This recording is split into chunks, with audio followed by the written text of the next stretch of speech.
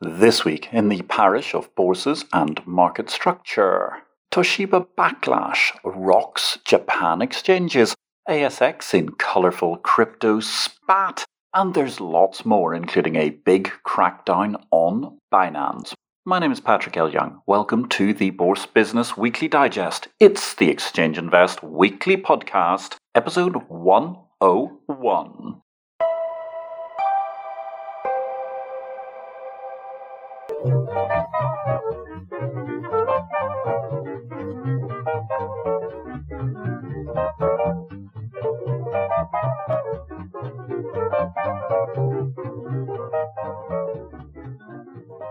Good day, ladies and gentlemen. This is a very brief reduction of highlights amongst the key headlines from the week in market structure. All the analysis of the week's many events and happenings can be found in Exchange Invest's daily subscriber newsletter, the unique guide to the bourse business sent daily to your inbox.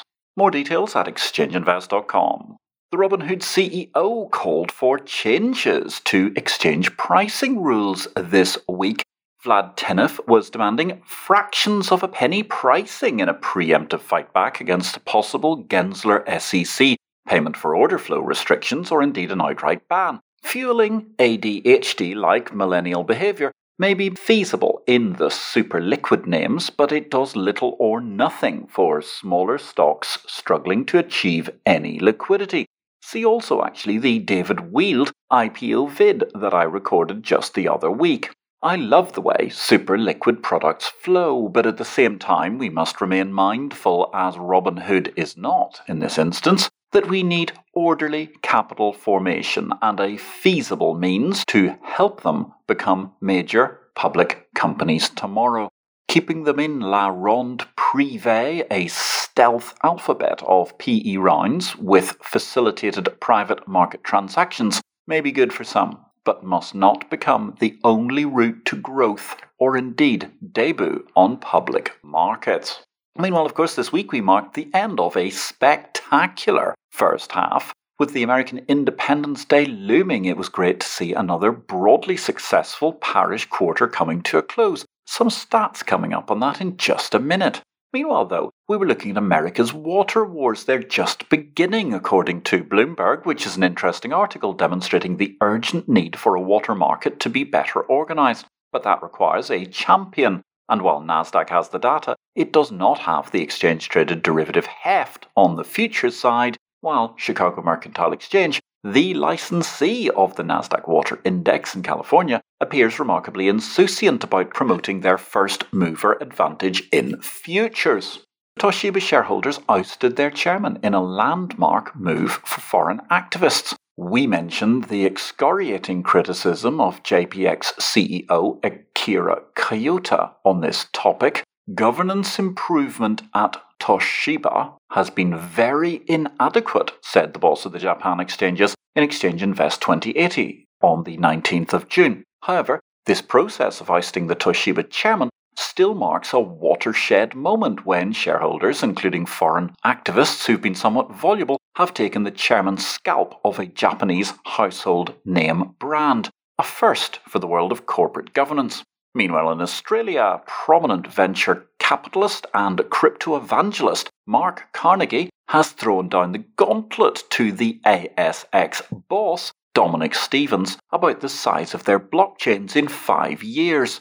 Carnegie labelling the ASX a diamond-encrusted white elephant.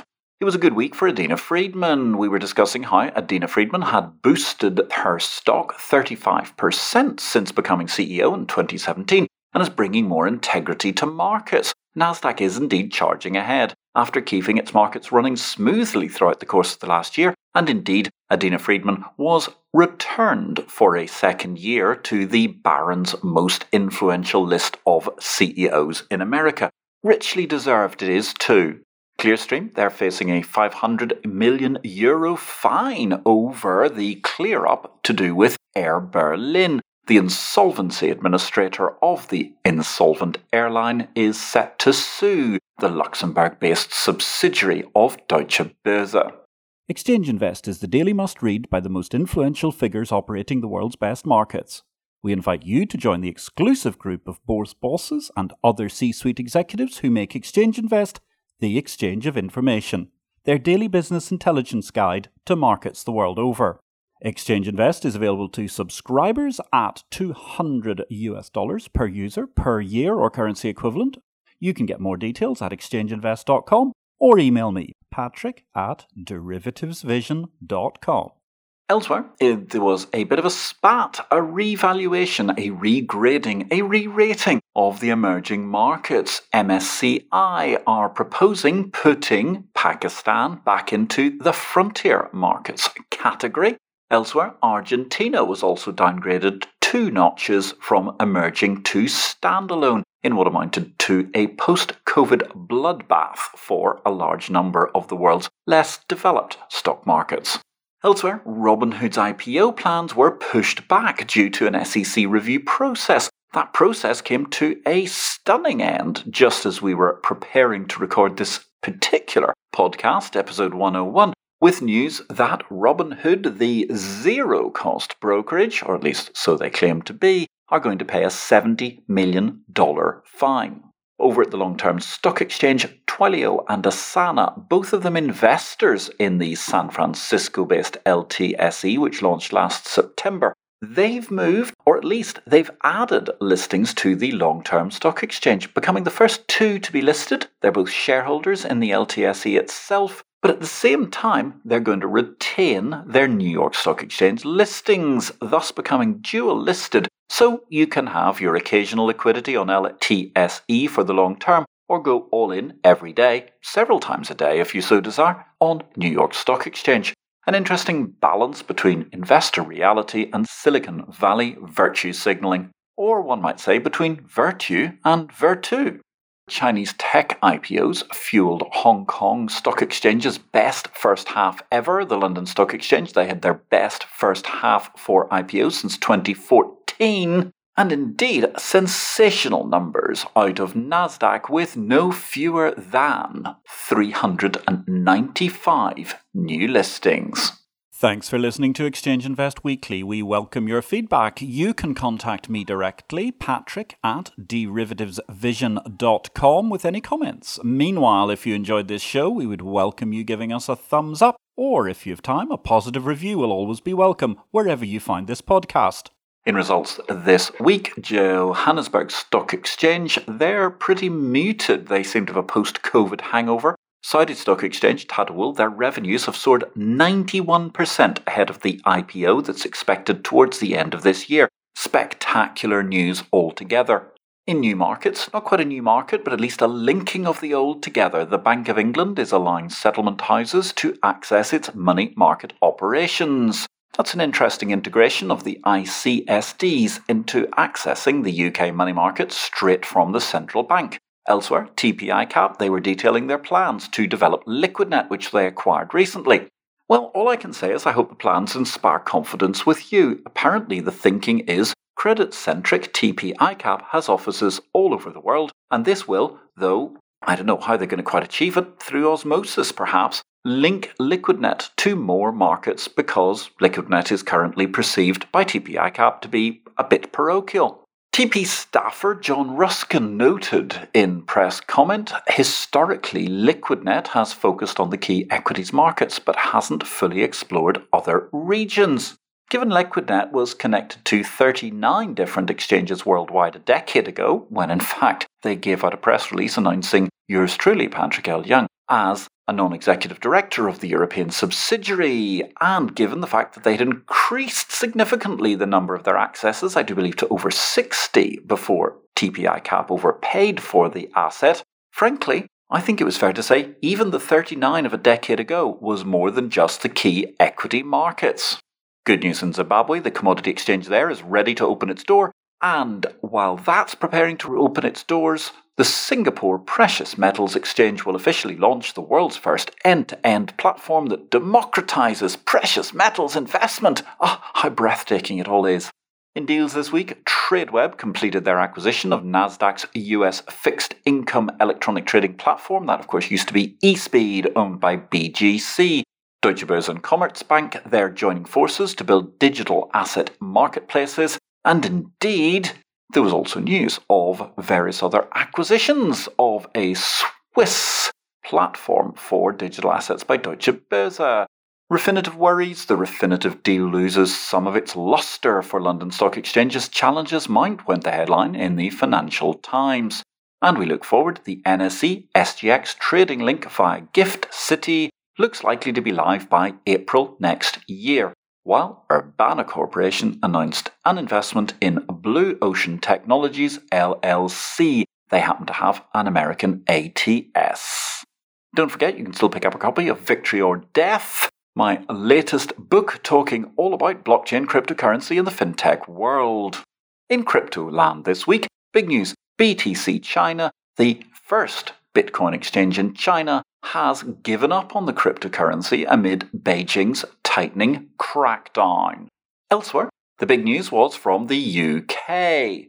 Due to the imposition of requirements by the FCA, Binance Markets Limited is not currently permitted to undertake any regulated activities without prior written consent of the UK regulator.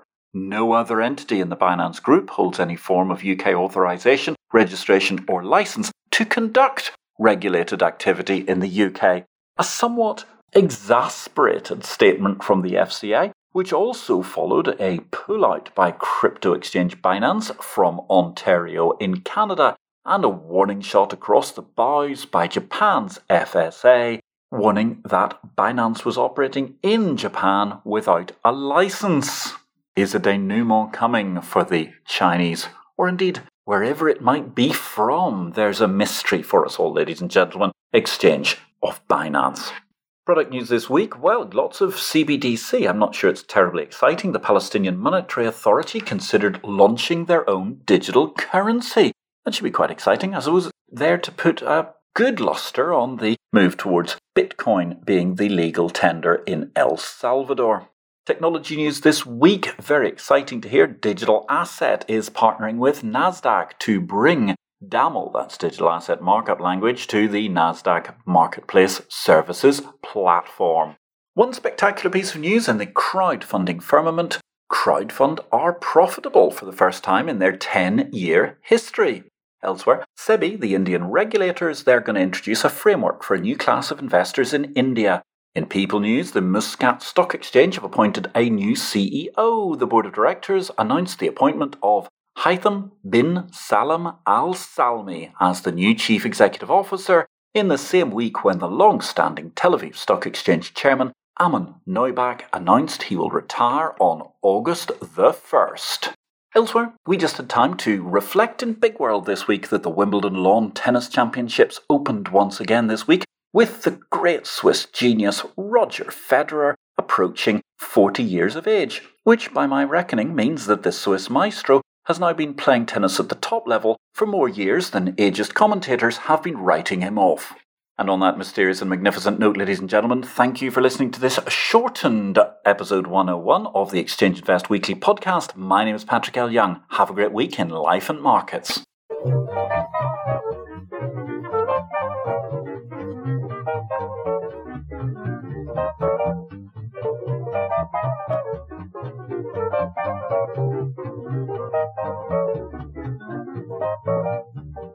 This show relates to the business of bourses.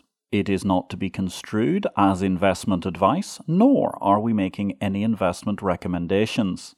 Please consult an investment advisor before you make any investments, and for goodness sake, do your due diligence and do not make investments without complying with the regulations in your home state. Exchange Invest cannot be held responsible for any investment decisions made as a result of our program, which is for entertainment purposes only. The material herein is copyright Patrick L. Young at the date of publication, while our music and sound effects are sourced from copyright-free sources. Thanks for listening to Exchange Invest Weekly, the exchange of information.